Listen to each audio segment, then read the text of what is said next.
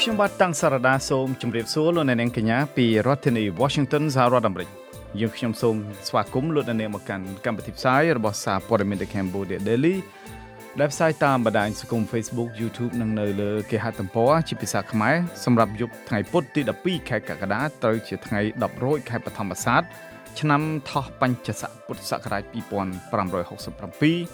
គ្រិស្តសករាជ2023បាទជាដំបូងនេះសូមជូនមេតិការព័ត៌មានប្រចាំថ្ងៃ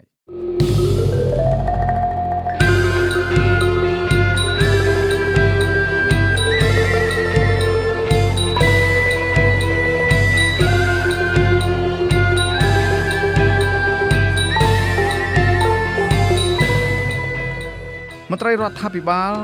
ជាសមាជិកគណៈបកប្រជាជនកម្ពុជាបាននាំគ្នាបង្រៀនពលរដ្ឋឲ្យចេះគូសសញ្ញានៅលើសន្លឹកឆ្នោតយុវជនខ្មែរក្នុងប្រទេសកូរ៉េខាងត្បូងជំរុញឲ្យពលរដ្ឋខ្មែរចេះស្រឡាញ់ទឹកដីដោយស្រមោចស្រឡាញ់សម្បុកអញ្ចឹងដែរលោកហ៊ុនសែនអះអាងថាចំនួនទឹកភ្លៀងនៅអាមេរិកនិងអឺរ៉ុបអត់មានអ្នកនិយាយបែរជានាំគ្នាវាយប្រហារតែរឿងលោកដែលពាក់ព័ន្ធនឹងរឿងលិចទឹកនៅភ្នំពេញទៅវិញ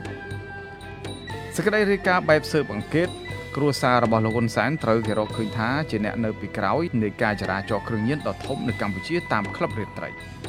ក្រុមគឧតកោ Nagawal បន្តចេញទាមទារឲ្យតុលាការដោះលែងកញ្ញាឈឹមស៊ីធនៅថ្ងៃពុធនេះបេក្ខជននាយករដ្ឋមន្ត្រីថៃលោក Pita Limjaroenrat ប្រឈមមុខនឹងបណ្ដឹងនៅតុលាការធម្មនុញ្ញជាបន្តទៅទៀតនេះខ្ញុំបាទតាំងសារ៉ាដាសូមជូនព័ត៌មានពិស្ដាពលរដ្ឋស្ទើរតែមិនដែលស្គាល់មុខមន្ត្រីរដ្ឋាភិបាលដែលជាសមាជិករបស់បកកណ្ដាលអំណាចក្នុងរយៈពេល5ឆ្នាំកន្លងមកនេះស្របពេលដែលពួកគេបាននាំគ្នាចុះបង្រៀនពលរដ្ឋឲ្យរៀនគូសសញ្ញានៅលើសន្លឹកឆ្នោតអំឡុងពេលឃោសនាបោះឆ្នោតអតីតបកកុម្មុយនីសដែលកំពុងដឹកនាំដោយមេដឹកនាំលោកហ៊ុនសែនសប្តាហ៍នេះកំពុងផ្សព្វផ្សាយពីសកម្មភាពឃោសនាបកនយោបាយរបស់ខ្លួននៅតាមបណ្ដាខេត្តនានារាល់ថ្ងៃអំឡុងពេលយុទ្ធនាការនៃការឃោសនាបោះឆ្នោតនៅពេលនេះក្នុងនោះសកម្មភាពដែលសមាជិកបកនេះយកចិត្តទុកដាក់បំផុតនោះគឺការបង្រៀនឲ្យពលរដ្ឋចេះគូសសញ្ញាលើសន្លឹកឆ្នោតឲ្យបានគ្រប់គ្នាបរិះខាងក្រៅអំណាចលោកហ៊ុនសែនតែងផ្សព្វផ្សាយអំពីសកម្មភាពឃោសនារបស់គណៈបកប្រជាជនកម្ពុជារាល់ថ្ងៃក្នុងបណ្ដាញទំនាក់ទំនង Telegram ផ្លូវការរបស់លោកជុំវិញសកម្មភាពដែលសមាជិករបស់ខ្លួនកំពុងធ្វើនៅតាមបណ្ដាខេត្តក្នុងនោះមន្ត្រីបកនេះដែលមិនធ្លាប់ទៅជួបពលរដ្ឋនៅតាមមូលដ្ឋានក៏បានចេញមុខទៅណែនាំឲ្យពលរដ្ឋរៀនគូសសញ្ញានៅលើសន្លឹកឆ្នោតដែរគណៈបកប្រជាជនកម្ពុជារបស់លោកហ៊ុនសែនកំពុងធ្វើយុទ្ធនាការឃោសនារកសម្លេងឆ្នោតយ៉ាងសកម្មនៅទូទាំងប្រទេសស្របពេលដែលគណៈបកដែលមានសក្តានុពលអាចប្រកួតប្រជែងជាមួយនឹងខ្លួនគឺបកសង្គ្រោះជាតិឬបកភ្លើងទៀនត្រូវបានលោកហ៊ុនសែនរារាំងមិនឲ្យចូលរួមការបោះឆ្នោតនេះឡើយដែលជាហេតុធ្វើឲ្យការបោះឆ្នោតនៅកម្ពុជានៅចុងខែកក្កដានេះត្រូវគេរិះគន់ថាជាការបោះឆ្នោតលួចប្លន់លទ្ធផលនៃការបោះឆ្នោតនេះទៅវិញតែប៉ុណ្ណោះយុទ្ធនាការនៃការឃោសនាបោះឆ្នោតធ្វើឡើងរយៈពេល21ថ្ងៃគិតចាប់ពីថ្ងៃទី1ដល់ថ្ងៃទី21ខែកក្កដាឆ្នាំ2023ប៉ុន្តែការរិះគន់នានាក៏បានលេចឡើងប្រងព្រាតផងដែរជុំវិញការឃោសនានយោបាយរបស់គណៈបកប្រជាជនកម្ពុជាដែលបាននាំគ្នាបង្រៀនពលរដ្ឋឲ្យចេះគូសសញ្ញាលើសន្លឹកឆ្នោតនៅពេលនេះជាក់ស្ដែងនាយកមជ្ឈមណ្ឌលសម្ព័ន្ធភាពការងារនិងសិទ្ធិមនុស្សលោកមឿនដុល្លារបានសរសេរនៅលើគណនី Facebook របស់លោកនៅថ្ងៃនេះថាបើមន្ត្រីរដ្ឋាភិបាលដែលជាសមាជិកគណៈបកប្រជាជនកម្ពុជានាំគ្នាចុះបង្រៀនកសិករឲ្យចេះធ្វើកសិកម្មដោយដែលពួកគេចុះបង្រៀនពលរដ្ឋឲ្យរៀនគូសសញ្ញាលើសន្លឹកឆ្នោតដោយពេលនេះម្លេះកសិករមិនធ្វើចំណាក់ស្រុកដោយសពថ្ងៃនេះទេចំណែកសកម្មជនបរិស្ថានលោកសាន់ម៉ាឡាក៏បានសរសេរនៅលើគណនី Facebook របស់លោកនៅថ្ងៃនេះដែរថាបើលោកជាអ្នកនយោបាយក៏លោកចុះបង្រៀនពលរដ្ឋដល់ផ្ទះដែរតែបង្រៀនពួកគាត់ឲ្យចេះធ្វើកសិកម្មតាមបែបទំនើបនិងបង្រៀនឲ្យចេះដឹងអំពីតម្លៃទីផ្សារកសិកម្មព្រោះនេះទើបជាតម្រូវការពិតប្រាកដរបស់ប្រជាពលរដ្ឋនៅតាមមូលដ្ឋានដែលទំនងជាលោកចង់សម្ដៅថាលោកនឹងមិនចុះទៅបង្រៀនពលរដ្ឋឲ្យគូសសញ្ញាលើសន្លឹកឆ្នោតនោះទេដោយឡែកមន្ត្រីជាន់ខ្ពស់សង្គមស៊ីវិលទទួលបន្ទុកសិទ្ធិមនុស្សលោកសង្សានករណាលើកឡើងនៅថ្ងៃនេះដែរថាលោកពិតជាមិននឹកស្មានថាការបោះឆ្នោតនៅកម្ពុជានៅពេលនេះត្រូវគណៈបកនយោបាយខ្វល់ខ្វាយដល់កម្រិតសូម្បីតែគូសសញ្ញានៅលើសន្លឹកឆ្នោតក៏ត្រូវពួកគេនាំគ្នាគិតគូរដែរនោះលោកសង្សានករណាលើកឡើងបែបចំអកទៅកាន់គណៈបកនយោបាយមួយចំនួនថាលោកអាណិតតែពលរដ្ឋទេដែលត្រូវគណៈបកនយោបាយខ្វល់ខ្វាយយកចិត្តទុកដាក់ដល់ថ្នាក់នេះដែលសូម្បីតែគូសសញ្ញានៅលើសន្លឹកឆ្នោតក៏ត្រូវគេចុះទៅបង្រៀនដែរនោះ នៅថ្ងៃទី11ខែកក្កដាឆ្នាំ2023ប្រធានក្រុមការងាររបស់បកប្រជាជនកម្ពុជាបាននាំគ្នាចុះមូលដ្ឋាននៅឃុំសណ្ដែកស្រុកបាទីខេត្តកំពង់ចាមចុះផ្សព្វផ្សាយគោលនយោបាយរបស់បកប្រជាជនកម្ពុជានិងបញ្យល់អំពីរបៀបគូសញ្ញាលើស្លឹកឆ្នោតពីផ្ទះមួយទៅផ្ទះមួយគណៈក្រុមការងារផ្សេងទៀតរបស់បកនេះក៏បានចុះអនុវត្តសកម្មភាពដូចគ្នាបែបនេះដែរក្រុមអ្នកសង្កេតការណ៍លើកឡើងថាទង្វើដែលគណៈបកប្រជាជនកម្ពុជាធ្វើនៅមុនការបោះឆ្នោតនេះដោយជាការចែកអំណោយការសួរសុខទុក្ខពលរដ្ឋនិងការចុះជួយពលរដ្ឋគ្រប់រូបភាពទាំងអស់គឺគ្រាន់តែជាល្បិចបោកប្រាស់ដើម្បីឲ្យពលរដ្ឋបោះឆ្នោតឲ្យពួកគេតែប៉ុណ្ណោះមិនមែនឲ្យពួកគេស្រឡាញ់ពលរដ្ឋនោះទេជាក់ស្ដែងទាល់តែដល់ថ្ងៃបោះឆ្នោតទើបពួកគេនាំគ្នាមកជួបប្រជាពលរដ្ឋក្នុងនោះតំណាងរាស្ត្របកប្រជាជនកម្ពុជាស្ទើរតែទាំងអស់មិនដែលលោកមកជួបប្រជាពលរដ្ឋនោះទេក្នុងរយៈពេល5ឆ្នាំកន្លងទៅនេះចំណែកឯអតីត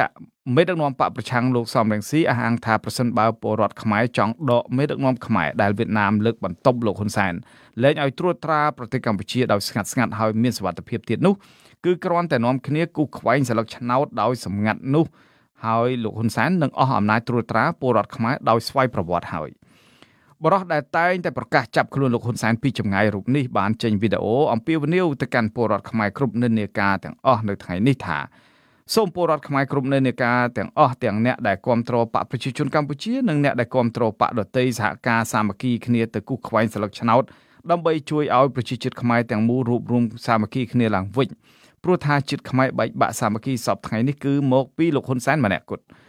លោកសំរងស៊ីលើកឡើងថាលោកហ៊ុនសែនជាមនុស្សសង្គ្រាមដូច្នេះគាត់អាចបន្តក្តោបក្តាប់អំណាចបានទាល់តែប្រទេសកម្ពុជាមានសង្គ្រាមឬមានការបែកបាក់ប្រទេសក្នុងជាតិជាដើមម្ល៉េះហើយលោកហ៊ុនសែនមិនចង់ឲ្យជាតិខ្មែររួបរวมសាមគ្គីគ្នាទេត្បិតនៅពេលដែលខ្មែរសាមគ្គីគ្នានឹងនាំឲ្យលោកហ៊ុនសែនអស់អំណាច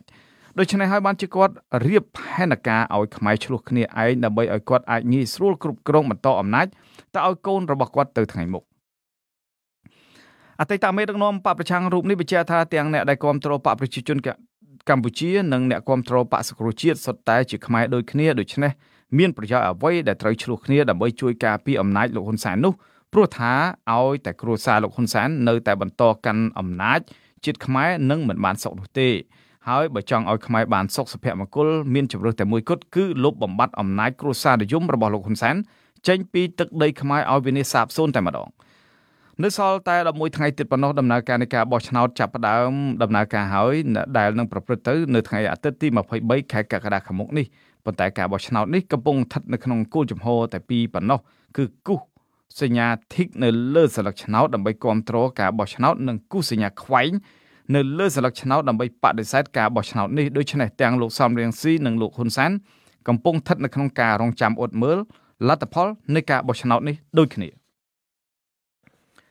បលូននឹងជាទីមេត្រីសកម្មជនគណបកសង្គ្រោះជាតិប្រចាំនៅប្រទេសកូរ៉េខាងត្បូងប្រមានទៅកាន់មេដឹកនាំបកកណ្ដាលអំណាចលោកហ៊ុនសែនថាប្រទេសកម្ពុជាមិនមែនជាកម្មសិទ្ធិផ្ដាច់មុខរបស់គ្រួសារត្រកូលហ៊ុននោះទេបើលោកហ៊ុនសែនហ៊ានកាត់ភូមិរបស់ប្រធានរដ្ឋសភាកម្ពុជាលោកហេងសំរិនដែលជាទឹកដីខ្មែរទៅឲ្យវៀតណាមគឺជាទង្វើខុសឆ្គងចំពោះជាតិយ៉ាងធ្ងន់ធ្ងរសមាជិកចលនាយុវជនគណបកសង្គ្រោះជាតិប្រចាំនៅប្រទេសកូរ៉េខាងត្បូងលោកយ៉ងស៊ីណេតបានសរសេរនៅលើកណ្ដាល Facebook របស់ខ្លួនកាលពីថ្ងៃទី11ខែកក្កដាថាសត្វស្រមោចពិតមែនតែតូចតែពួកវាចេះស្រឡាញ់និងចេះការពារសម្បុករបស់វាខ្លាំងណាស់នៅពេលដែលមានអ្នកចូលទៅបំផ្លាញប៉ុន្តែប្លែកអីតែពលរដ្ឋខ្មែរដែលគ្រប់គ្រងបកកណ្ដាលអំណាចដែលមានភាសាទឹកដីអរិយធម៌វប្បធម៌និងសម្បត្តិធនធានធម្មជាតិដ៏មហាសាលតែបែរជាបណ្ដេតបណ្ដោយឲ្យគណៈបកមួយនេះបំផ្លាញទ្រព្យសម្បត្តិជាតិខ្មែរដោយគ្មានការឈឺចាប់ទៅវិញលោកយ៉ងស៊ីណេតអះអាងថាការលើកឡើងរបស់លោកមិនមែនគ្មានភស្តុតាងឬគ្មានហេតុផលនោះទេព្រោះទឹកដីកម្ពុជាក្រោមបានបាត់បង់កោះត្រល់ក៏បានបាត់បង់ការបោះបកគោលព្រំដែនធ្វើឡើងដោយស្ងាត់និងទឹកដីខ្មែរជាច្រើនលានហិកតាត្រូវរបបលោកហ៊ុនសែនសម្បទានទៅឲ្យវៀតណាមរហូតដល់ទៅ99ឆ្នាំថែមទៀតប៉ុន្តែអ្នកគ្រប់គ្រងបកនេះមិនដែលនាំគ្នាតវ៉ានោះទេតែពួកគេបែរជាគ្រប់គ្រងផែនការរំលោភទឹកដីខ្មែររបស់បរទេសឈ្លានពានតាមរយៈទង្វើនានារបស់គណៈបកប្រជាជនកម្ពុជាដែលកំពុងតែបំផ្លាញទឹកដីរបស់ខ្លួនទៅវិញប្រពន្ធដែលលើកឡើងជាសំណួរថាតើពលរដ្ឋខ្មែរគ្រប់រូបគួរនាំគ្នារស់នៅក្នុងប្រទេសដែលមានមេដឹកនាំរបស់ខ្លួនរំលោភច្បាប់បំផ្លាញទ្រព្យសម្បត្តិជាតិបង្កភាពអយុត្តិធម៌ពេញផ្ទៃប្រទេសកើតដែរឬទេហើយប្រសិនបើពលរដ្ឋខ្មែរដែលមានលក្ខណៈសម្បត្តិជាមនុស្សអាចបន្តរស់នៅបាននោះមានន័យថាសត្វស្រមោចមានឧត្តមគតិជាងពួកគេពិតប្រាកដនិងមិនអាចប្រកែកបានឡើយ ការអះអាងនេះធ្វើឡើងបន្ទាប់ពីមានវីដេអូមួយរបស់លោកហ៊ុនសែនដែលបានលើកឡើងអំពីការកំណត់ព្រំដែនរវាងកម្ពុជានិងវៀតណាមដែលត្រូវបានគេផ្សព្វផ្សាយឡើងវិញនៅលើបណ្ដាញសង្គម Facebook ប្រងព្រាតកាលពីពេលថ្មីៗនេះកាលពីថ្ងៃទី16ខែសីហាឆ្នាំ2020មេដឹកនាំបកកណ្ដាលអំណាចលោកហ៊ុនសែនបានអះអាងថាការកំណត់ព្រំដែនរវាងកម្ពុជានិងវៀតណាមបានរកឃើញថាភូមិខ្មែរមួយចំនួននៅក្នុងទឹកដីវៀតណាមខណៈភូមិវៀតណាមខ្លះក៏ស្ថិតនៅក្នុងទឹកដីខ្មែរដែរក្នុងនោះគេរកឃើញដែរថាភូមិរបស់លោកហេងសំរិនប្រធានរដ្ឋសភាសប្តាហ៍ថ្ងៃនៅក្នុងស្រុកពញាក្រែកខេត្តត្បូងឃ្មុំនោះក៏បានស្ថិតនៅក្នុងទឹកដីវៀតណាមដែរលោកហ៊ុនសែនបានលើកឡើងថាដើម្បីដោះស្រាយបញ្ហាព្រំដែនបែបនេះគឺមានជំរើស3ទី1គឺត្រូវកាត់ភូមិលោកហេងសំរិនទៅឲ្យវៀតណាមចំណែកជំរើសទី2គឺត្រូវរុះរើភូមិរបស់លោកហេងសំរិនមកក្នុងទឹកដីខ្មែរវិញតែត្រូវរកកន្លែងផ្សេងសម្រាប់ធ្វើជាភូមិរបស់គាត់ដោយឡែកជំរើសទី3គឺមានការដោះដូរភូមិខ្មែរជាមួយនឹងភូមិវៀតណាមតែប៉ុណ្ណោះមេដឹកនាំខ្មែរដែលវៀតណាមលើកបន្ទប់លោកហ៊ុនសែនបញ្ជាក់ថាបើដោះដូរភូមិជាមួយនឹងវៀតណាមគឺកម្ពុជានឹងចំណេញពីការដោះដូរនេះជាង 2000 ហិកតាឯណោះហើយលោកក៏បានចុះហត្ថលេខាលើកិច្ចព្រមព្រៀងដោះដូរនេះដែរខណៈដីជាង 2000 ហិកតានោះគឺត្រូវប្រគល់ឲ្យកងទ័ពដែលរក្សាព្រំដែននៅទីនោះតែម្ដងតែទន្ទឹមនឹងបញ្ហានេះអនុប្រធានវេទិកាពលរដ្ឋលោកម៉ែនណាតបានលើកឡើងថាវៀតណាមមិនល្ងងដល់ថ្នាក់ប្រគល់ដីរបស់ពួកគេមកឲ្យខ្មែរចំណេញដល់ទៅជាង 2000 ហិកតានោះទេលោកបន្ថែមថាជុំវិញករណីព្រំដែននេះលោកហ៊ុនសែនបានប្រព្រឹត្តកំហុសយ៉ាងធ្ងន់ធ្ងរចំពោះការចុះកិច្ចព្រមព្រៀងខ្សែបន្ទាត់ព្រំដែនជាមួយនឹងវៀតណាមដោយផ្អែកទៅលើកិច្ចព្រមព្រៀងខុសច្បាប់ព្រំដែនទឹកប្រវត្តិសាស្ត្រឆ្នាំ1982សិទ្ធិសញ្ញាខុសច្បាប់កំណត់ព្រំដែនរដ្ឋឆ្នាំ1985និងសិទ្ធិសញ្ញាខុសច្បាប់បំពេញបន្ថែមឆ្នាំ2005សម្រាប់ធ្វើជាមូលដ្ឋានក្នុងការកំណត់ព្រំដែនរវាងកម្ពុជានិងវៀតណាមសប្តាហ៍ថ្ងៃនេះលោកម៉ែនណាតអះអាងថាជាងនេះទៅទៀតការចុះកិច្ចព្រមព្រៀងជាមួយនឹងវៀតណាមដោយកំណត់យកផែនទីបោនខ្នាត1លើ25,000និងផែនទីបោនខ្នាត1លើ50,000ចំនួនផែនទីបោនខ្នាត1លើ100,000ដែលមានចែងក្នុងរដ្ឋធម្មនុញ្ញដើម្បីកំណត់ខ្សែបន្ទាត់ព្រំដែនរវាងកម្ពុជានិងវៀតណាមនោះគឺរឹតតែខុសធ្ងន់ធ្ងរថែមទៀតដែលនឹងធ្វើឲ្យកម្ពុជាបាត់បង់ទឹកដីទៅវៀតណាមកាន់តែច្រើនកុំថាឡើយដល់ទៅនិយាយរឿងកម្ពុជាចំណេញដីជាង 2000 ហិកតាពីវៀតណាមនោះរដ្ឋធម្មនុញ្ញកម្ពុជាមាត្រា2ចែងថាបូរណភាពទឹកដីរបស់ព្រះរាជាណាចក្រកម្ពុជាមិនអាចរំលោភបានដាច់ខាតក្នុងព្រំដែនរបស់ខ្លួនដែលមានកំណត់ក្នុងផែនទីបោនក្នុងផែនទីខ្នាត1លើ100,000លោកអ្នកនាងជាទីមេត្រីលោកអ្នកនាងអាចស្វែងរកព័ត៌មានរបស់ The Cambodia Daily ជាភាសាខ្មែរដែលបានផ្សាយនៅលើ Facebook រួចមកហើយបានដោយចូលទៅកាន់គេហទំព័ររបស់យើងតាមអាសយដ្ឋាន www.cambodiadaily.com នៅក្នុងគេហទំព័រនេះលោកអ្នកនាងអាចស្វែងរកព័ត៌មានរបស់ The Cambodia Daily ទាំងភាសាខ្មែរនិងភាសាអង់គ្លេសលោកអ្នកនាងក៏អាចស្វែងរក YouTube របស់យើងតាមអាសយដ្ឋាន www.youtube.com/thecambodiadaily.tm ប្រសិនបើលោកអ្នកនាងយល់ថាសារព័ត៌មានមួយនេះមានប្រយោជន៍ដល់សង្គមសូមលោកអ្នកនាងជួយទ្រទ្រង់ដល់កម្មវិធីផ្សាយរបស់យើងដោយចូលទៅកាន់អាសយដ្ឋាន www.cambodiadaily.com/donate បាទសូមអរគុណបាទលោកអ្នកនាងជាទីមេត្រីបរិះខ្លាំងកាន់អំណាចជិត40ឆ្នាំលោកហ៊ុនសែនបង្ហាញការហួសចិត្តដែលពលរដ្ឋនៅក្នុងស្រុកនិងនៅក្រៅស្រុកនាំគ្នារិះគន់រឿងទឹកលិចរាជធានីភ្នំពេញលោកលើកជាសំណួរថានៅពេលដែលមានចំនួនទឹកភ្លៀងនៅអាមេរិកនិងនៅអឺរ៉ុបហេតុអ្វីមិនមានអ្នកនិយាយបែរជានាំគ្នាវាយប្រហារតែរដ្ឋាភិបាលនៅកម្ពុជាទៅវិញលោកហ៊ុនសែនសរសេរនៅលើបណ្ដាញសង្គម Twitter កាលពីពេលថ្មីៗនេះដោយបានភ្ជាប់ជាមួយនឹងរូបរបស់លោកឈរនៅកណ្ដាលទឹកថាចំនួនទឹកភ្លៀងកំពុងវាយប្រហារយ៉ាងខ្លាំងនៅអាមេរិកនិងនៅអឺរ៉ុបប៉ុន្តែបែរជាអត់មានអ្នកនិយាយនោះទេលោកថាចម្លែកតែនៅស្រុកខ្មែរភ្លៀងធ្លាក់កម្រិត153មីលីម៉ែត្រមិនធ្លាប់មានសោះបែរជានាំគ្នាធ្វើជាប្រធានបទដើម្បីបើកការវាយប្រហាររាជរដ្ឋាភិបាលកម្ពុជាទៅវិញការរិះគន់នេះធ្វើឡើងបន្ទាប់ពីមានភ្លៀងធ្លាក់យ៉ាងខ្លាំងរយៈពេលជាង1ម៉ោងកាលពីថ្ងៃទី3ខែកក្កដាបណ្ដាលឲ្យលិចលង់តំបន់មួយចំនួនក្នុងខណ្ឌចំនួន5ក្នុងទីក្រុងភ្នំពេញចំនួនទឹកភ្លៀងដែលជន់លិចរាជធានីភ្នំពេញនេះត្រូវបានពលរដ្ឋនិងសកម្មជនការពារបរិស្ថានអះអាងថាបណ្ដាលមកពីរដ្ឋាភិបាលកម្ពុជាមិនបានយកចិត្តទុកដាក់ការពារប្រព័ន្ធរំដោះទឹកនិងលុបបឹងធំៗដែលជាទីតាំងសម្រាប់រំដោះទឹកចេញពីទីក្រុងអស់នៅក្នុងរយៈពេលប្រមាណឆ្នាំចុងក្រោយនេះជាក់ស្ដែងបឹងតមោកឬបឹងកប់ស្រូវមានផ្ទៃដីសរុបចំនួន3239ហិកតាជាអាងស្តុកទឹកកខ្វក់និងរំដោះទឹកចេញពីរាជធានីភ្នំពេញត្រូវបានលោកហ៊ុនសែនកាត់ដោះដូរទៅឲ្យស្ថាប័នរដ្ឋ កូនរបស់គាត់និងសាច់ញាតិរបស់គាត់រួមទាំងក្រុមហ៊ុនក្រុមអុកញ៉ាមួយចំនួនអស់ជាង 2000 ហិកតាហើយសម្រាប់ដើម្បីសម្រាប់ការសាងសង់អគារនិងហេដ្ឋារចនាសម្ព័ន្ធផ្សេងៗព្រមទាំងធ្វើជាកម្មសិទ្ធិផ្ទាល់ខ្លួនជាដើមខណៈបឹងទំពុនវិញសប្តាហ៍ថ្ងៃនេះរថយន្តដឹកដីរបស់ក្រុមហ៊ុនជាច្រើនគ្រឿងកំពុងសម្រុកចាក់ដីលុបយ៉ាងសកម្មយ៉ាងច្រើនថែមទៀតនោះបាទលោកនាងជាទីមេត្រីព័ត៌មានដាច់ដោយឡែកមួយទៀតវិញក្រុមគ្រួសាររបស់បរិះខ្លាំងក្លាយអំណាចនៅកម្ពុជាលោកហ៊ុនសែនត្រូវគេរកឃើញថាជាអ្នកនៅពីក្រោយនៃការចរាចរណ៍គ្រឿងញៀនដ៏ធំបំផុតនៅកម្ពុជាដែលកំពុងតែចែកចាយយ៉ាងអនាធិបតេយ្យនៅតាមក្លឹបរាត្រីរាំងកាសាលហាងខារ៉ាអូខេនិងផ្ទះសំណាក់ហើយអ្នកដែលចែកចាយធំគឺជាជនជាតិវៀតណាមនិងជនជាតិចិនដែលអាចនិយាយភាសាខ្មែរបានបៃឡាំតាមរយៈបណ្ដាញសង្គម Telegram ដោយគ្មានសមត្ថកិច្ចទទួលបន្ទុកបង្ក្រាបគ្រឿងញៀនណាម្នាក់ឬថ្នាក់ដឹកនាំរដ្ឋាភិបាលណាមួយហ៊ានប៉ះពាល់ឡើយដោយសារតែពួកគេខ្លាចអំណាចរបស់លោកហ៊ុនសែនខ្ញុំបាទតាំងសារ៉ាសូមជូនព័ត៌មានពិស្ដារអំពីរឿងនេះអ្វីដែលបាននឹងកំពុងមាននៅលើទឹកដីកម្ពុជាបច្ចុប្បន្នបើគ្មានសន្តិភាពទេគ្មានទេគឺក្មួយត្រូវចាំឲ្យច្បាស់ការងារដែលក្មួយគ្មានសពថ្ងៃនេះបើគ្មានសន្តិភាពទេគ្មានអ្នកណាគេបោវិនិយោគក្នុងប្រទេសយើងទេ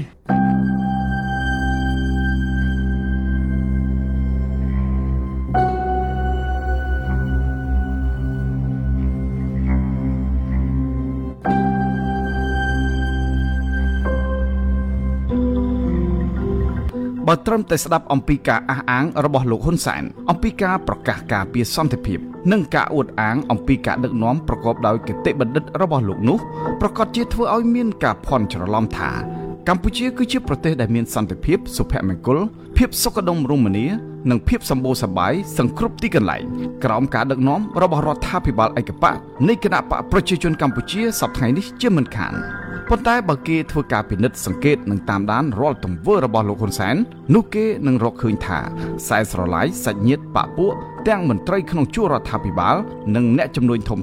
ឬអុកញ៉ាជាដើមបានប្រព្រឹត្តនៅទង្វើល្មើសច្បាប់សង្គ្រប់ប្រភេទជាក់ស្ដែងសមត្ថកិច្ចបានរកឃើញថាក្រុមគ្រួសារដែលមានអំណាចដ៏កំពូលមួយនេះមានជាប់ពាក់ព័ន្ធនឹងការចរាចរណ៍គ្រឿងញៀនយ៉ាងខ្លាំងជាពិសេសគឺគ្រួសាររបស់លោកហ៊ុនសែនតែម្ដងដែលត្រូវគេទម្លាយថាជាអ្នកនៅពីក្រោយ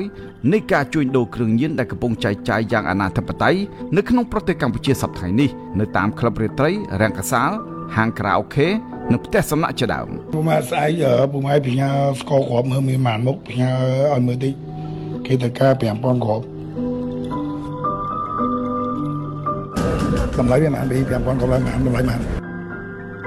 អានេះយកពីមុខទៅបងអានេះពីមុខទៅថ្លៃចង់និយាយសួរអាផងកន្លែងគាត់ឲ្យបានមន្ត្រីនគរបាលជាន់ខ្ពស់នៃក្រសួងមហាផ្ទៃមួយរូបបានទម្លាយប្រាប់សារព័ត៌មាននៅ Cambodia Daily ក្នុងលក្ខខណ្ឌមិនបញ្ចេញឈ្មោះដើម្បីសុវត្ថិភាពដោយភ្ជាប់ជាមួយនឹងឯកសារជាវីដេអូដោយបង្ហាញអំពីការចែកចាយថ្នាំញៀនរាប់ពាន់គ្រាប់ក្នុងមួយយប់នៅតាមក្លឹបកម្សាន្តមន្ត្រីរូបនោះបានឲ្យដឹងថាហាងខារ៉ាអូខេក្លឹបរាត្រី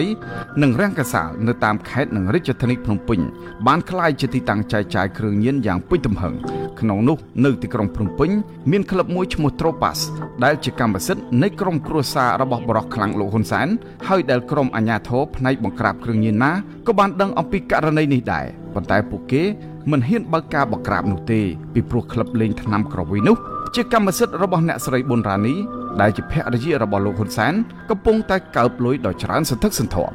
មន្ត្រីរូបនោះបានឲ្យដឹងទៀតថាក្លឹបកំសាន្ត Sound Club ដែលជាកម្មសិទ្ធិរបស់អុកញ៉ាដួងឆាយក៏ជាក្លឹបកំពុងរកស៊ីជួញដូរគ្រឿងញៀនយ៉ាងពេញនិយមផងដែរហើយក៏ជាក្លឹបមួយដែលមានការទុកចិត្តនិងលក្ខការសម្ងាត់បានយ៉ាងល្អសម្រាប់អ្នកមានលុយនិងមានអំណាចដែលកំពុងប្រព្រឹត្តឬកំពុងសេពគ្រឿងញៀននៅទីនោះ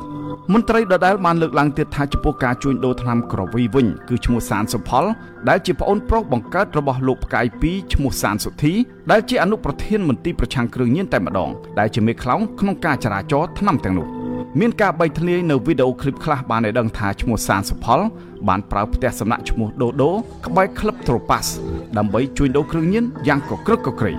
ឯកសារជាវីដេអូដែលសារព័ត៌មាន The Cambodia Daily ទទួលបានពីមន្ត្រីនគរបាលទាំងនោះបានបង្ហាញពីការចែកចាយថ្នាំញៀនរាប់ពាន់គ្រាប់ក្នុងមួយយប់នៅក្នុងក្លឹបនោះ យុវជននិងមនុស្សវ័យកណ្ដាលជាច្រើនបានធ្លាក់ខ្លួនប្រើប្រាស់និងជួញដូរថ្នាំញៀនយ៉ាងអនាធិបតេយ្យក្នុងនោះសញ្ញានៃការតាក់ទងគ្នារបស់ពួកគេដូចជាការប្រើពាក្យថាទិញបាយឬទិញស្ករគ្រាប់ជាដើមប៉ុន្តែរូបភាពដែលពួកគេដាក់ចូលទៅក្នុងក្រុមនៃប្រព័ន្ធទំនាក់ទំនង Telegram នោះគឺសុទ្ធសឹងតែរូបថ្នាំញៀនទាំងអស់ហើយអ្នកដែលចែកចាយធំនៅក្នុងក្រុមនោះគឺជាជនជាតិវៀតណាមដែលអាចនិយាយភាសាខ្មែរបានបៃឡាំតែប៉ុណ្ណោះ专业说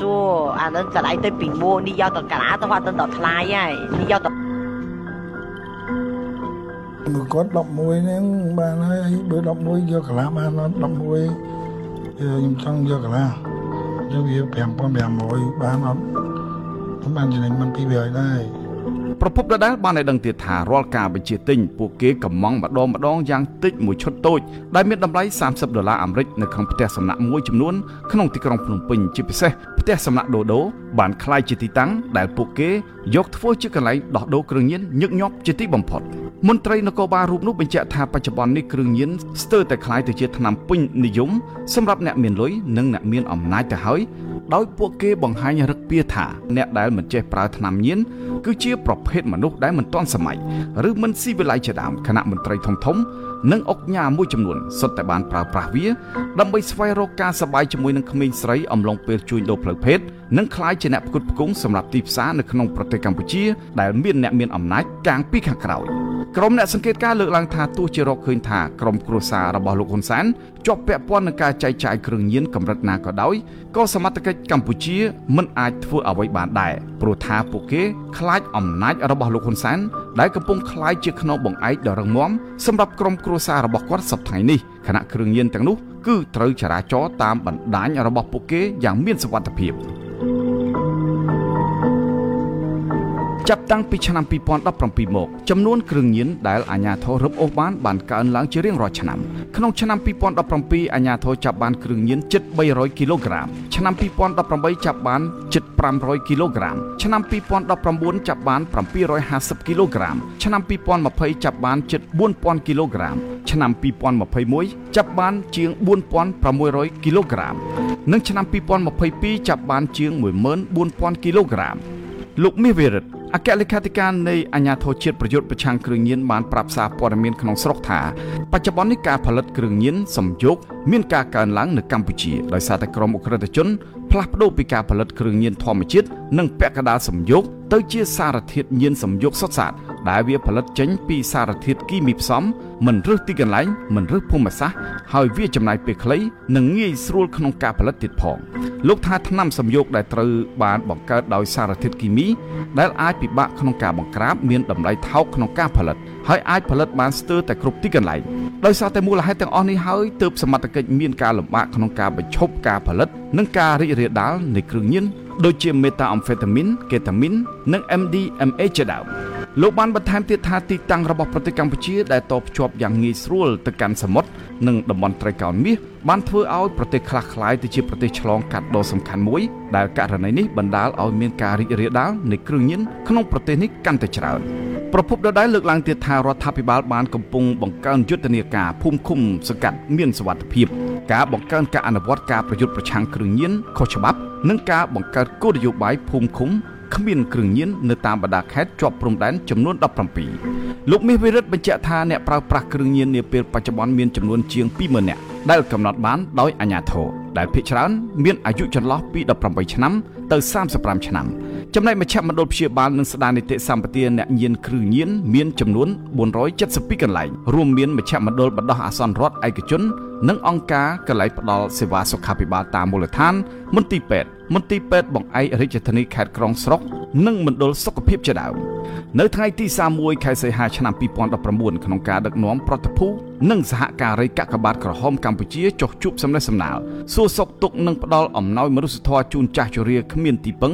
ស្ត្រីមេម៉ាយមានកូនច្រើនកុមារកំព្រាជនពិការនិងអ្នកផ្ទុកមេរោគអេដស៍នៅក្នុងបរិវេណវិទ្យាល័យហ៊ុនសែនចាថ្មីស្ថិតនៅក្នុងភូមិចាធំឃុំចុងជាតិស្រុកដំបែខេត្តត្បូងឃ្មុំអ្នកស្រីប៊ុនរ៉ានីបានអំពាវនាវទៅដល់អាជ្ញាធរគ្រប់លំដាប់ថ្នាក់កងកម្លាំងប្រដាប់អាវុធគ្រប់ប្រភេទ ត្រូវតែបំពេញការងាររបស់ខ្លួនប្រកបដោយការទទួលខុសត្រូវខ្ពស់អ្នកស្រីថាប្រជាពលរដ្ឋទាំងអស់ត្រូវតែចូលរួមជាមួយនឹងអាជ្ញាធរនិងរាជរដ្ឋាភិបាលដើម្បីដោះស្រាយបញ្ហាគ្រឿងញៀនអ្នកស្រីក៏បានជំរុញឲ្យយុវជនជាពិសេសយុវជនកាកបាទក្រហមកម្ពុជាត្រូវធ្វើជាគំរូល្អដល់អ្នកដទៃខិតខំសិក្សារៀនសូត្រនិងជួយអូសទាញមិត្តភ័ក្តិដែលដើរផ្លូវខុសមកធ្វើអំពើល្អវិញតែទន្ទឹមទៅនឹងបញ្ហាគ្រឿងញៀននៅស្រុកខ្មែរពលរដ្ឋនៅតាមបណ្ដាខេត្តជាច្រើនដូចជាខេត្តបាត់ដំបងព្រះសីហនុនិងខេត្តសៀមរាបជាដើមបានប្រាប់សារព័ត៌មាន The Cambodia Daily ក្នុងលក្ខខណ្ឌមិនបញ្ចេញឈ្មោះថានៅតាមភូមិឃុំរបស់ពួកគេសប្តាហ៍នេះមានការចែកចាយគ្រឿងញៀនប្រងព្រាតដោយគ្មានការទប់ស្កាត់ពីអាជ្ញាធរមូលដ្ឋាននោះទេប្រពន្ធដដែលបញ្ជាក់ថាអ្នកដែលចែកចាយគ្រឿងញៀនទាំងនោះគ្មាននរណាផ្សេងទេគឺមានតែកូនមេប៉ុស្តិ៍នៅក្នុងឃុំរបស់ពួកគេតែម្ដងគណៈពលរដ្ឋក៏មិនហ៊ានរាយការណ៍ពីបញ្ហានេះដែរព្រោះពួកគេសុទ្ធតែដឹងថាទោះជារាយការណ៍ក៏គ្មានប្រសិទ្ធភាពដែរជាងនេះទៅទៀតអាចនឹងមានបញ្ហាដល់ខ្លួនថែមទៀតផងកាលពីអំឡុងខែកុម្ភៈឆ្នាំ2023ប្រធានអាជ្ញាធរជាតិប្រយុទ្ធប្រឆាំងគ្រឿងញៀនលោកកៅកឹមយ៉ានបានលើកឡើងថាបច្ចុប្បន្ននេះកម្ពុជានៅតែបន្តរងការគំរាមកំហែងឥតឈប់ឈរពីការចរាចរណ៍ការជួញដូរនិងការប្រើប្រាស់គ្រឿងញៀននៅឡើយលោកបន្ថែមថាការចរាចរណ៍គ្រឿងញៀនទាំងតាមផ្លូវគោកផ្លូវទឹកបញ្ញាប្រៃសណីនិងផ្លូវអាកាសជាពិសេសករណីរក្សាទុកកែច្នៃផលិតនិងជួញដូរគ្រឿងញៀននៅកម្ពុជានៅតែបន្តកើតមានសពថ្ងៃនេះរដ្ឋមន្ត្រីក្រសួងមហាផ្ទៃលោកសខេងបានលើកឡើងកាលពីថ្ងៃទី12ខែមេសាឆ្នាំ2023ថាគ្រឿងញៀនកំពុងតែបំផ្លាញធនធានយុវជននៅកម្ពុជាក្នុងការចូលរួមការពារឯករាជ្យបូរណភាពទឹកដីអធិបតេយ្យភាពនិងការអភិវឌ្ឍប្រទេសស្របពេលដែលបទល្មើសជួញដូរចែកចាយនិងចរាចរណ៍គ្រឿងញៀននៅកម្ពុជាមិនថយចុះទាល់តែសោះគឺមានតែកើនឡើងខ្លាំងជាងមុនទៅទៀតលោកសខេងក៏សម្គាល់ថាសារធាតុជាច្រើនដែលប្រើសម្រាប់កែច្នៃគ្រឿងញៀនត្រូវបាននាំចូលដោយស្របច្បាប់ដោយថាជាសារធាតុគីមីសម្រាប់ប្រើប្រាស់ក្នុងវិស័យកសិកម្មឧស្សាហកម្មនិងថែទាំសុខភាពលោកបានជំរុញឲ្យសមត្ថកិច្ចពាក់ព័ន្ធពិនិត្យឲ្យបានហ្មត់ចត់នៅសារធាតុណាដែលអាចប្រើប្រាស់ក្នុងការផលិតគ្រឿងញៀនបានកាលពីចុងខែធ្នូឆ្នាំ2022ក្រសួងមហាផ្ទៃបានបញ្ចេញរបាយការណ៍របស់ខ្លួនថាក្នុងចំណោមអ្នកជាប់ឃុំជិត 40,000 នាក់នៅពន្ធនាគារទូទាំងប្រទេសមាន 50% ជាប់ឃុំដោយសារបទល្មើសគ្រឿងញៀនខណៈមួយថ្ងៃសមត្ថកិច្ចឃាត់ខ្លួនបានអ្នកប្រើប្រាស់និងជួញដូរចន្លោះពី10ទៅ20នាក់នៅតាមបណ្ដាខេត្តមួយចំនួនទូទាំងប្រទេសដែលពួកគេភាគច្រើនជាយុវជនលោកសខេងអះអាងថាបញ្ហាគ្រឿងញៀននៅតែកើតមានច្រើននៅកម្ពុជាខណៈករណីទាំងអស់នេះជាបញ្ហាប្រឈមនិងបង្កជាក្តីបារម្ភដ៏ចម្បងនៅក្នុងសង្គមខ្មែរតែម្ដងតែទន្ទឹមនឹងបញ្ហានេះសមត្ថកិច្ចខេត្តព្រះសីហនុបានចុះបង្ក្រាបការជួញដូរគ្រឿងញៀនទ្រង់ទ្រាយធំជិត1តោនកាលពីចុងខែធ្នូឆ្នាំ2022ក្នុងប្រតិបត្តិការនោះអាជ្ញាធរចាប់បានជនជាតិចិនចំនួន6នាក់តៃវ៉ាន់ម្នាក់និងខ្មែរ3នាក់រួមជាមួយនឹងវត្ថុតាងសារធាតុញៀនសារធាតុគីមីសារធាតុគីមីផ្សំព្រមទាំងសារធាតុផ្សំជាច្រើនផ្សេងទៀតអាជ្ញាធរជាតិប្រយុទ្ធប្រឆាំងគ្រឿងញៀនបានចេញរបាយការណ៍របស់ខ្លួនកាលពីអំឡុងឆ្នាំ2022កន្លងទៅថាសមត្ថកិច្ចបានបង្ក្រាបបទល្មើសគ្រឿងញៀននៅទូទាំងប្រទេសបានជិត 6,300 ករណីនិងបានឃាត់ខ្លួនមនុស្សជិត 15,000 នាក់ហើយរឹបអូសបានគ្រឿងញៀនជាច្រើនប្រភេទដែលមានចំនួនដល់ទៅជិត 15 តោនឯណោះជុំវិញបញ្ហានេះអង្គការសហប្រជាជាតិស្តីពីឧក្រិដ្ឋកម្មនិងគ្រឿងញៀន UNODC កាលពីចុងឆ្នាំ2021បានបង្ហាញសេចក្តីរាយការណ៍ថ្មីមួយដែលគេរកឃើញថាប្រទេសកម្ពុជាជាគោលដៅចម្បងនៃក្រុមឧក្រិដ្ឋជនគ្រឿងញៀនប្រើប្រាស់ជាទីតាំងសម្រាប់ការចរាចរណ៍គ្រឿងញៀនផលិតកែច្នៃនិងចែកចាយបន្តហើយក្រុមឧក្រិដ្ឋជនគ្រឿងញៀនទាំងអស់នោះភាគច្រើនជាជនជាតិចិននិងចិនតៃវ៉ាន់កម្ពុជាស្ថិតនៅក្នុងតំបន់អាស៊ីអាគ្នេយ៍ដែលជាប្រភពធំបំផុតទី2សម្រាប់ថ្នាំញៀនហេរ៉ូអ៊ីនផងដែរកាលពីថ្ងៃទី21ខែមេសាឆ្នាំ2022ក្នុងប្រតិបត្តិការបង្ក្រាបគ្រឿងញៀនមួយនៅខេត្តកណ្ដាលបានផ្ទុះអាវុធរវាងក្រុមឧក្រិដ្ឋជនដែលជាមុខសញ្ញាជួញដូរគ្រឿងញៀនជាមួយនឹងសមត្ថកិច្ចនៅក្នុងស្រុកអង្គស្នួលក្នុងហេតុការណ៍នោះបានបណ្ដាលឲ្យមន្ត្រីនគរបាល2នាក់ត្រូវគ្រាប់កាំភ្លើងរបស់ជនល្មើសចំនួន5គ្រាប់បណ្ដាលឲ្យស្លាប់បាត់បង់ជីវិតភ្លាមៗតែទន្ទឹមនឹងការចរាចរណ៍គ្រឿងញៀននេះកាលពីថ្ងៃទី23ខែកុម្ភៈឆ្នាំ2019អាជ្ញាធរក្រុងភ្នំពេញធ្លាប់បានចាប់ខ្លួនអុកញ៉ាគិតធៀងម្ចាស់ក្លឹបកំសាន្តរ៉ុកដែលត្រូវជាបងប្រុសបង្កើតរបស់អុកញ៉ាគិតមេងដោយចោទប្រកាន់ពីបទពាក់ព័ន្ធនឹងការចែកចាយគ្រឿងញៀនជិត50គីឡូក្រាមដែលតុលាការបានសម្រេចដាក់ទោសពន្ធនាគាររយៈពេល4ឆ្នាំកាលពីថ្ងៃទី12ខែមិនិនាឆ្នាំ2019កន្លងទៅយ៉ាងណាក៏ដោយអុកញ៉ាគិតធៀងនៅតែអាចដើរហើរដោយសេរីនៅក្រៅច្បាប់ដដែលនៅពេលនោះដោយសារតែតុលាការក្រុងភ្នំពេញបានសម្រេចបន្ធូរបន្ថយទោសដល់អុកញ៉ារូបនេះដែលត្រូវអនុវត្តទោស ឲ្យជាប់ពន្ធនាគារមួយរយៈពេលខ្លីនិងសម្រេចឲ្យព្យួរទោសរយៈពេល2ឆ្នាំបញ្ហានេះត្រូវគេមើលឃើញថាវិធានការទប់ស្កាត់គ្រឿងញៀនរបស់លោកហ៊ុនសែនចាប់តាំងពីឆ្នាំ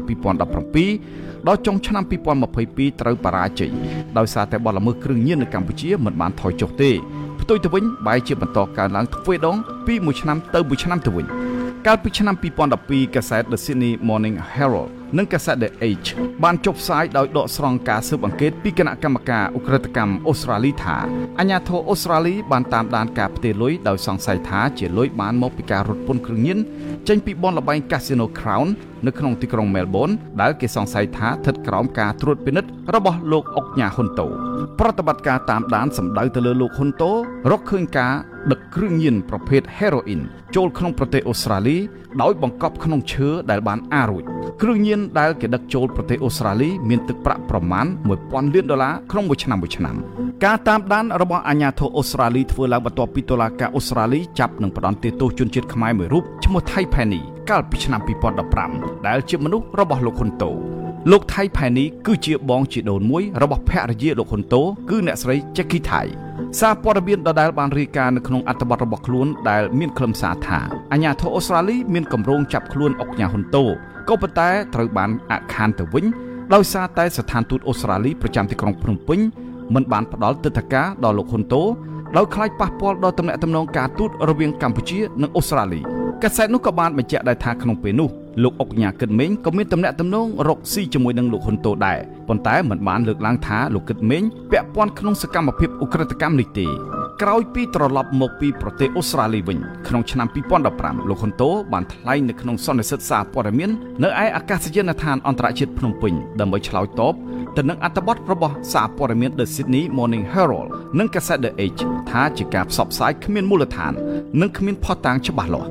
លោកបញ្ជាក់ថាប្រទេសអូស្ត្រាលីមានច្បាប់ប្រទេសកម្ពុជាក៏មានច្បាប់ដូច្នេះបើលោកពាក់ព័ន្ធដោយការចុះផ្សាយមែននោះមិនចាំបាច់អាជ្ញាធរអូស្ត្រាលីចាប់នោះទេគឺនាយករដ្ឋមន្ត្រីហ៊ុនសែនច្បាស់ជាបញ្ជាឲ្យសមត្ថកិច្ចចាប់ខ្លួនលោកនៅក្នុងប្រទេសកម្ពុជាបាត់ទៅហើយអតីតមន្ត្រីជាន់ខ្ពស់រដ្ឋាភិបាលកម្ពុជាលោកមុំអាសានីបានលើកឡើងនៅក្នុងកម្មវិធី Idea Talk នៃសារព័ត៌មាន The Cambodia Daily កាលពីពេលកន្លងមកថាគ្រួសាររបស់លោកនាយករដ្ឋមន្ត្រីហ៊ុនសែនមិនត្រឹមតែពាក់ព័ន្ធក្នុងការរកស៊ីគ្រឿងញៀននោះទេ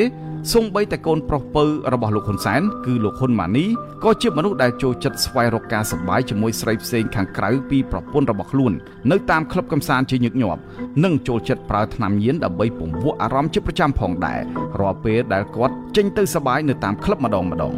ការផលិតនិងចែកចាយគ្រឿងញៀនត្រូវគេរកឃើញថាកំពុងតែចរាចរយ៉ាងអនាធិបតេយ្យក្នុងចំណោមខ្សែស្រឡាយសាច់ញាតិបកពួកទាំងមន្ត្រីក្នុងជួររដ្ឋាភិបាលនិងអ្នកជំនួញធំដូចជាអុកញ៉ាជាដើមដែលនៅក្រោមការគ្រប់គ្រងរបស់ក្រុមគ្រួសារនៃមេដឹកនាំបកកណ្ដាលអំណាចលោកហ៊ុនសែនបច្ចុប្បន្ននេះនាយកប្រតិបត្តិនៃអង្គការសម្ព័ន្ធភាពគណនេយ្យភាពសង្គមកម្ពុជាលោកសនជ័យបានមានប្រសាសន៍ប្រាប់សារព័ត៌មានក្នុងស្រុកកាលពីពេលកន្លងទៅថាកំណើនផលិតកម្មនិងចលនាគ្រឿងញៀននៅក្នុងស្រុកបានបង្ហាញថារដ្ឋាភិបាលខ្វះយុទ្ធសាស្ត្រគ្រប់ជ្រុងជ្រោយក្នុងការប្រយុទ្ធប្រឆាំងគ្រឿងញៀនហើយវាក៏កំពុងរីករាលដាលដល់សហគមន៍ជនបទដាច់ស្រយាលដែរលោកសនជ័យបន្តថារដ្ឋាភិបាលគួរតែបង្កើតនូវយន្តការគណនេយ្យភាពទៅវិញទៅមកដោយមានការចូលរួមពីសហគមន៍និងអាជ្ញាធរដើម្បីរួមគ្នាដោះស្រាយសកម្មភាពខុសច្បាប់នោះលោកថាគ្រឿងញៀនជាបញ្ហាស្មុគស្មាញដោយសារតែកង្វះនៅប្រព័ន្ធគ្រប់គ្រងក្នុងការប្រយុទ្ធប្រឆាំងនិងការជួញដូរដែលមានការពាក់ព័ន្ធនឹងការរំលោភអំណាចដោយមន្ត្រីអនុវត្តច្បាប់ហើយក៏ជាទម្រង់នៃអំពើពុករលួយធ្ងន់ធ្ងរមួយដែរលោកបារម្ភថាអំពើពុករលួយអាចធ្វើឲ្យពិបាកនៅក្នុងការដោះស្រាយបញ្ហានេះបានពេញលេញច្បាប់ស្តីពីការត្រួតពិនិត្យគ្រឿងញៀនមាត្រា44ចែងថាការបង្កលក្ខណៈងាយស្រួលដល់ការប្រើប្រាស់ដោយខុសច្បាប់នៅសារធាតុញៀនគឺជាបទសម្រួលឲ្យប្រើប្រាស់ដោយខុសច្បាប់នៅសារធាតុញៀននិងផ្តន្ទាទោសពី5ឆ្នាំទៅ10ឆ្នាំនិងពិន័យជាប្រាក់ពី10លានរៀលទៅ20លានរៀលក្រុមអ្នកសង្កេតការណ៍លើកឡើងថាក្នុងនាមលោកហ៊ុនសែនជាមេដឹកនាំត្រូវមានកាតព្វកិច្ចជាពិសេសក្នុងការទប់ស្កាត់និងលុបបំបាត់អំពើខុសច្បាប់នានាដូចជាការជួញដូរមនុស្សការកាប់បំផ្លាញព្រៃឈើការបង្កើតបនលបែងស៊ីសងខុសច្បាប់ការលាងលុយកខ្វក់និងការចរាចរគ្រឿងញៀនជាដើមប៉ុន្តែក្រោមការដឹកនាំជិត40ឆ្នាំរបស់គាត់ត្រូវគេរកឃើញថាគាត់ជាអ្នកនៅពីក្រោយនៃអំពើល្មើសទាំងអស់នោះទៅវិញជាងនេះទៅទៀតគាត់ក៏ជាអ្នកនៅពីក្រោយនៃអំពើឃាតកម្មក្រៅប្រព័ន្ធច្បាប់ជាច្រើនទៀតដែលជាប់ពាក់ព័ន្ធនឹងកូនក្មួយព្រមទាំងភរិយារបស់គាត់គឺអ្នកស្រីប៊ុនរ៉ានីទៀតផងខ្ញុំតាំងសារ៉ាដា The Cambodia Daily Washington បាទលោកនាងជាទីមេត្រីព័ត៌មានដាច់ដោយឡែកមួយទៀតវិញក្រុមគឧតកោក្រុមហ៊ុន Naga World ប្រមាណ20នាក់បន្តចេញទាមទារឲ្យថៅកែក្រុមហ៊ុន Naga World ចេញមុខដោះស្រាយវិវាទដើម្បីឲ្យពួកគេបានចូលធ្វើការវិញនិងទាមទារឲ្យតុលាការដោះលែងមេដឹកនាំសហជីពកញ្ញាឈឹមស៊ីធដែលកំពុងត្រូវបានឃុំខ្លួនក្នុងពន្ធនាគារទាំងអយុធធរសប្តាហ៍នេះផងដែរក្រុមគឧតកោនៃក្រុមហ៊ុន Naga Worldដែលនៅតែតស៊ូដើម្បីរកយុត្តិធម៌នាំគ្នាចេញធ្វើកោតកម្មអហិង្សានៅមុខក្រុមហ៊ុន Naga World 2ដែលស្ថិតនៅក្នុងសង្កាត់ទលេបាសាក់ខណ្ឌចំការមនរាជធានីភ្នំពេញនៅថ្ងៃទី12ខែកក្កដានេះជាថ្មីម្ដងទៀតដោយលើកបដាមានរូបកញ្ញាឈឹមស៊ីធជាដើមឈរបង្ហាញការទាមទារនៅទៅកាន់ថៅកែក្រុមហ៊ុនឲ្យចេញមុខដោះស្រាយវិវាទការងារដើម្បីបញ្ចប់បញ្ហានេះជាជាងទុកបណ្ដេតបណ្ដោយឲ្យនៅរ៉ាំរ៉ៃបន្តទៀតការចេញធ្វើកោតកម្មអហិង្សានេះធ្វើឡើងដើម្បីទាមទារឲ្យថៅកែក្រុមហ៊ុន Naga World ចេញមុខដោះស្រាយលើវិវាទការងារជាមួយនឹងពួកគេដែលបានអូសបន្លាយអស់រយៈពេលជាង2ឆ្នាំមកហើយជុំវិញវិវាទនៃការងារក្រុមហ៊ុន Naga World នេះមេដឹកនាំបកកណ្ដាលអំណាចលោកហ៊ុនសែនបានលើកឡើងកាលពីដើមខែមិថុនាកន្លងទៅថាអតីតបុគ្គលិក Naga World ដែលនៅសេសសល់ចំនួនតែជាង90នាក់ប៉ុណ្ណោះដែលមិនព្រមទទួលយកនៅដំណោះស្រាយរបស់ក្រុមហ៊ុនលោកបន្ថែមថាមិនមែនលោកមិនដឹងថាពួកគេកំពុងស៊ីឈ្នួលធ្វើបាតកម្មនោះទេយ៉ាងណាក៏ដោយអ្នកគ្រប់គ្រងសិទ្ធិការងារនៃមជ្ឈមណ្ឌលសម្ព័ន្ធភាពការងារនិងសិទ្ធិមនុស្សហៅកាត់ថាសង្ត្រាល់លោកខុនថារ៉ូធ្លាប់អះអាងថាការសន្និដ្ឋានផ្ទុយពីការពិតគឺរឹតតែបង្កការឈឺចាប់ដល់ជនរងគ្រោះពិតប្រាកដនិងជាការលើកទឹកចិត្តឲ្យមានភាពអយុត្តិធម៌នៅក្នុងសង្គមកម្ពុជាកាន់តែច្រើនឡើងទៅវិញតែប៉ុណ្ណោះលោកខុនថារ៉ូត្អូញត្អែថាវាគឺជាការឈឺចាប់ជាទីបំផុតសម្រាប់សង្គមខ្មែរដែលមន្ត្រីរាជការជាអ្នកបម្រើរាស្ត្រមួយចំនួនធំមានទ្រព្យសម្បត្តិស្ដុកស្ដំហូរហៀរាប់សិបលានដុល្លារអាមេរិកខណៈប្រជារាស្ត្រខ្មែរដែលជាកម្មករសូម្បីតែស្រែករកយុត្តិធម៌ត្រឹមមួយចំអែតក្រពះនោះដែលជាផ្នែកមួយនៃសិទ្ធិរស់រានមានជីវិតរបស់ខ្លួនក៏មិនទទួលបានផងនោះកាលពីថ្ងៃទី8ខែមេសាឆ្នាំ2021កន្លងទៅក្រុមហ៊ុន Naga World ក៏បានប្រកាសបញ្ឈប់កម្មករនិយោជិតជាង 1000 នាក់ក្រោមមូលហេតុជួបនៅវិបត្តិហិរញ្ញវត្ថុដោយសារតែការរីករាលដាលនៃជំងឺ Covid-19 ប៉ុន្តែកម្មករនិយោជិតទាំងអស់នោះអះអាងថាការលើកឡើងនេះគ្រាន់តែជាលេសរបស់ក្រុមហ៊ុនក្នុងចេតនាចង់រំលាយក្រុមសហជីពដែលតែងតែជួយការពារសិទ្ធិកម្មករកន្លងមកតែប៉ុណ្ណោះបន្ទាប់ពីក្រុមហ៊ុនបញ្ឈប់កម្មករដោយរំលោភបំពានច្បាប់ការងារនៅថ្ងៃទី18ខែធ្នូឆ្នាំ2021បុគ្គលិកក្រុមហ៊ុន Naga World ជាង 1300 នាក់នាំគ្នាធ្វើកោតកម្មដោយសន្តិវិធីនៅខាងមុខក្រុមហ៊ុនល្បីស៊ីសងនេះដើម្បីទាមទារឲ្យក្រុមហ៊ុនទទួលយកបុគ្គលិកទាំងអស់នោះចំនួន365នាក់ដែលក្រុមហ៊ុនបានបញ្ឈប់ឲ្យចូលធ្វើការវិញប៉ុន្តែអាជ្ញាធរចោទថាពួកគេធ្វើចលនាបដិវត្តពណ៌ដែលមានការរៀបចំនិងបណ្ដុះបណ្ដាលដោយពួកបរទេសចាប់តាំងពីធ្វើកោតកម្មនៅថ្ងៃទី18ខែធ្នូឆ្នាំ2021រហូតមកទល់ពេលនេះគឺមានរយៈពេលប្រហែល7ឆ្នាំហើយប៉ុន្តែវិវាទនេះនៅតែគ្មានដំណោះស្រាយដដែលគណៈប្រធានសហជីពកញ្ញាឈឹមស៊ីធក៏ត្រូវបានសមត្ថកិច្ចក្រុងភ្នំពេញចាប់ខ្លួនសារជាថ្មីម្ដងទៀតកាលពីថ្ងៃទី26ខែវិច្ឆិកាឆ្នាំ2022និងក្រុមគឧតកោមួយចំនួនផ្សេងទៀតកំពុងរងនៅបណ្ដឹងនានាតាមផ្លូវតុលាការគណៈលោកហ៊ុនសែនដែលជានាយករដ្ឋមន្ត្រីបែរជាចោទថាពួកគេស៊ីឈ្នួលធ្វើបាតកម្មទៅវិញ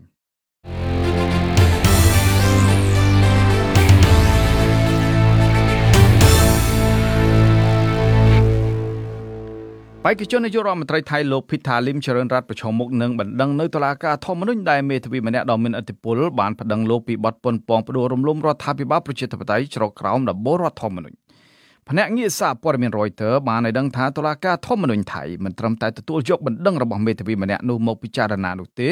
គឺនៅថ្ងៃទី12ខែកក្កដានេះតុលាការកំពូលមួយនេះក៏បានទទួលសំណើពីគណៈកម្មការបោះឆ្នោតថៃដែលស្នើឲ្យផ្អាកជាបន្ទាន់ការប្រជុំសភាទាំងពីរថ្នាក់ក្នុងការជ្រើសតាំងលោក Pita Limjaroenrat មកពីគណៈបកចលនាឆ្ពោះទៅមុខជានាយករដ្ឋមន្ត្រីបើតាមប្រភពដដែលនេះសំណុំរឿងពីរនេះកំពុងធ្លាក់ក្នុងដៃតុលាការធម្មនុញ្ញដែលត្រូវសិក្សាដើម្បីឈានទៅដល់ការពិនិត្យនីតិវិធីបើកសវនកម្មឬទម្លាក់ចោលសំណុំរឿងទាំងពីរនេះយោងតាមសេចក្តីជូនដំណឹងរបស់តុលាការធម្មនុញ្ញដែលបានបញ្ជូនទៅសភាទាំងពីរថ្នាក់គឺរដ្ឋសភានិងព្រឹទ្ធសភាបានបង្គាប់ឲ្យលើកពេលប្រជុំដើម្បីជ្រើសតាំងលោក Pita Limjaroenrat ដោយអនុញ្ញាតឲ្យបើកសម័យប្រជុំនៅថ្ងៃទី27ខែកក្កដាខាងមុខនេះសេចក្តីបង្គាប់របស់តុលាការធម្មនុញ្ញថៃបានធ្វើឡើងបន្ទាប់ពីគណៈកម្មការរៀបចំការបោះឆ្នោតនៃប្រទេសថៃបានផ្ដល់អនុសាសន៍ទៅកាន់តុលាការជាន់ខ្ពស់នេះឲ្យផ្អាកសមាជិកសភារបស់មេដឹកនាំគណៈបក Move Forward ឬលោក Pita Limjaroenrat ជាបណ្ដោះអាសន្ននិងជាបន្ទាន់ជុំវិញការចាប់ប្រកាន់រូបលោកថាបានបំពានច្បាប់បោះឆ្នោតគណៈបក Move Forward បានទទួលជ័យជំនះក្នុងការបោះឆ្នោតសភាកាលពីថ្ងៃទី15ខែឧសភាឆ្នាំ2023ដោយទទួលបាននូវអាសនៈច្រើនជាងគេគឺ151អាសនៈហើយជាបកមានអធិភាពជាងគេក្នុងការបញ្ជូនបេក្ខជននាយករដ្ឋមន្ត្រីម្នាក់ទៅសុំការទុកចិត្តពីសមាជិកសភាថៃទាំងពីរថ្នាក់ដែលមានចំនួន750រូប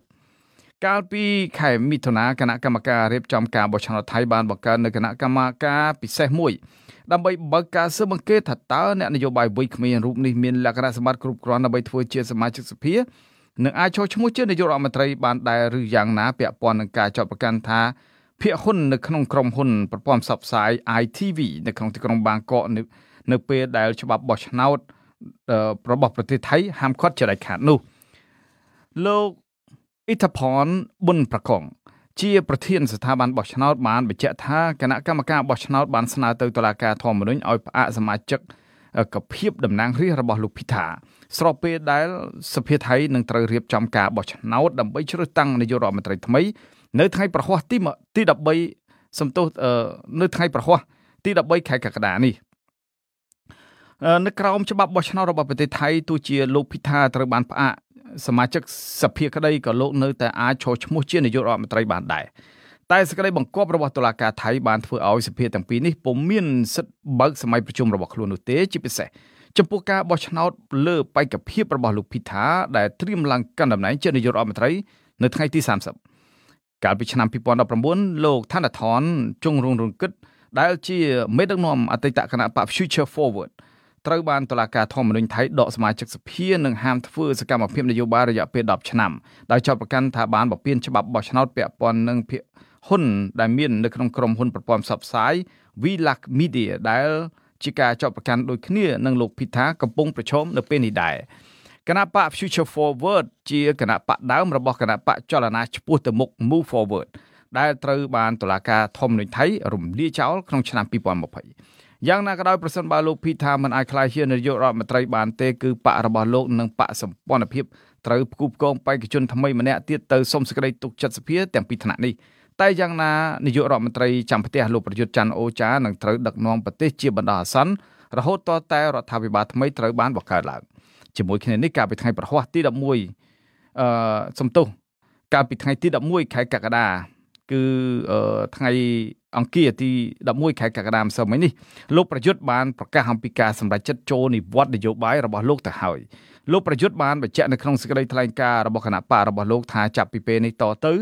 លោកសូមលាឈប់ពីនយោបាយនិងលាលែងពីសមាជិកនៃគណៈបកថៃរួបរวมជាតិហើយលោកប្រយុទ្ធបានក្លាយជាមេដឹកនាំនៃរដ្ឋាភិបាលថៃជាលើកដំបូងកាលពីឆ្នាំ2014បន្ទាប់ពីលោកដឹកនាំការធ្វើរដ្ឋប្រហារយោធាដែលនាំទៅរកការផ្ដួលរំលំរដ្ឋាភិបាលស៊ីវិលរបស់អ្នកស្រីយីងឡាក់ឈិនវ៉ាត់ប្អូនស្រីរបស់លោកថាក់ស៊ីនឈិនវ៉ាត់ក្រោយមកលោកក៏បានក្លាយជានាយករដ្ឋមន្ត្រីក្រោយការបោះឆ្នោតសភាថៃនាឆ្នាំ2019តែការបោះឆ្នោតសភានៅថ្ងៃទី14ខែឧសភាឆ្នាំ2023នេះគណៈបករបស់លោកប្រយុទ្ធបានជួបរឿងនៅបរាជ័យធ្ងន់ធ្ងរដែលគណៈបកឈ្នះឆ្នោតច្រើនជាងគេគឺបកចលនាឆ្ពោះទៅមុខដឹកនាំដោយលោក Pita Limjaroenrat និងបកភឿថៃរបស់អតីតនាយករដ្ឋមន្ត្រីលោកថាក់ស៊ីនឈិនវ៉ាត់បើតាមអ្នកសង្កេតការណ៍លោក Pita Limjaroenrat អាចនឹងបាត់បង់សិទ្ធិជាបេក្ខជននាយករដ្ឋមន្ត្រីបើតុលាការធម្មនុញ្ញសម្រេចសេចក្តីថាលោកពិតជាមានកំហុសហើយលទ្ធភាពអាចផ្ដល់ទៅបកភឿថៃតែបើបកនេះអស់លទ្ធភាពទៀតនោះវានឹងចូលដល់ក្រមសម្ព័ន្ធភាពនៃពួកយោធាវិញម្ដងប្រការនេះនាំឲ្យមានការចោទជាសំណួរថាតើលោកប្រយុទ្ធមានឱកាសម្ដងទៀតដែរឬទេដើម្បីតោងអំណាចជាថ្មីយ៉ាងណាក៏ដោយក្រមយុវជនថៃនៅទីក្រុងបាងកកដល់ច្រើនលើសលប់ប្រមានងើបឡើងប្រឆាំងនឹងពួកយោធាដែលព្យាយាមបង្កើតនូវសម្ព័ន្ធភាពដើម្បីបន្តក្រាញអំណាចក្រមយុវជនថៃដែលមកពីគណៈបកចលនាឆ្ពោះទៅមុខនិងគណៈបកភឿថៃបានប្រមានរួចជាស្រេចទៅហើយថាពួកគេនឹងប្រមូលកម្លាំងយុវជននៅទូទាំងទីក្រុងបាងកកធ្វើការតវ៉ាតាមដងផ្លូវដាក់សម្ពាធទៅព្រឹទ្ធសភាឲ្យគោរពឆន្ទៈរបស់ប្រជាជនដោយមិនត្រូវរកលេសដើម្បីឲ្យពួកយោធាបន្តកាន់អំណាចបានទៀតនោះទេបាទលោកអ្នកនាងជាទីមេត្រីក្រុមហ៊ុន Nationwide Healthcare ក្នុងទីក្រុង Cleveland នៃរដ្ឋ Ohio ជាក្រុមហ៊ុនផ្ដល់សេវាថែទាំសុខភាពតាមផ្ទះខាងផ្នែកសុខាភិបាលដូចជាសេវាលាងរបួសការតាមដានសភាពឈាមការតាមដានជាតិស្ករ ហើយលោកអ្នកនាងអាចតាក់ទងទៅកាន់អាសយដ្ឋាន5700 Chevrolet Boulevard Palma Ohio 44130ឬទូរស័ព្ទទៅកាន់លេខ440 888 និងតាមខេត្តពណ៌ www.nationwidec.com លោកអ្នកនាងក៏អាចស្វែងរកទំព័រ Facebook របស់យើងតាមអាសយដ្ឋាន www.facebook.com/without fear or favor kh សូមជម្រាបថានេះគឺជាការបើកទំព័រជីវិតទី2របស់សារព័ត៌មាន The Cambodia Daily លើប្រព័ន្ធអ៊ីនធឺណិតដែលយើងនាំមកជូនលោកអ្នកនាងនៅព័ត៌មានទាន់ហេតុការណ៍សេចក្តីរាយការណ៍លម្អិតបទវិភាគវេទិកាសួរដេញដោលនានាពាក់ព័ន្ធនឹងស្ថានភាពនយោបាយសេដ្ឋកិច្ចសិល្បៈការអប់រំកីឡានិងកម្មវិធីជាច្រើនទៀតសារព័ត៌មាន The Cambodia Daily ជាសារព័ត៌មានឯករាជ្យដែលបម្រើនឹងដើរតាមបន្ទាត់មេឃវិជ្ជាជីវៈសារព័ត៌មាន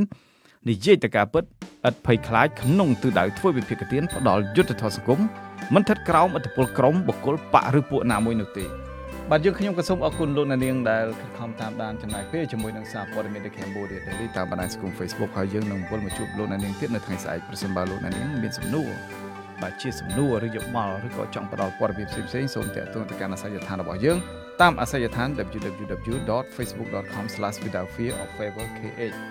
ហើយមួយទៀតប្រសិនបើលោកអ្នកនាងចង់តាមដានទស្សនាកម្មវិធីរបស់យើងតាមប្រព័ន្ធ YouTube សូមលោកអ្នកនាងចូលទៅកាន់អាសយដ្ឋាន www.youtube.com/cambodiadailytm ឬក៏លោកអ្នកនាងអាច search នៅក្នុងYouTube តែម្ដងដោយសរសេរថា The Cambodia Daily TM បាទដូច្នេះលោកអ្នកនាងអាចតាមដានឬក៏ទស្សនានៅក្នុងប្រព័ន្ធ YouTube បានហើយនិងប្រព័ន្ធ Telegram ផងដែរបាទខ្ញុំបាទតាំងសារដាសូមជូនពរលោកអ្នកនាងឲ្យជួបប្រកបតែនឹងសេចក្តីសុខចម្រើនរុងរឿងកុំឲ្យឃ្លៀងឃ្លាតឡើយខ្ញុំបាទសូមអរគុណនិងសូមជម្រាបលារាត្រីសួស្តី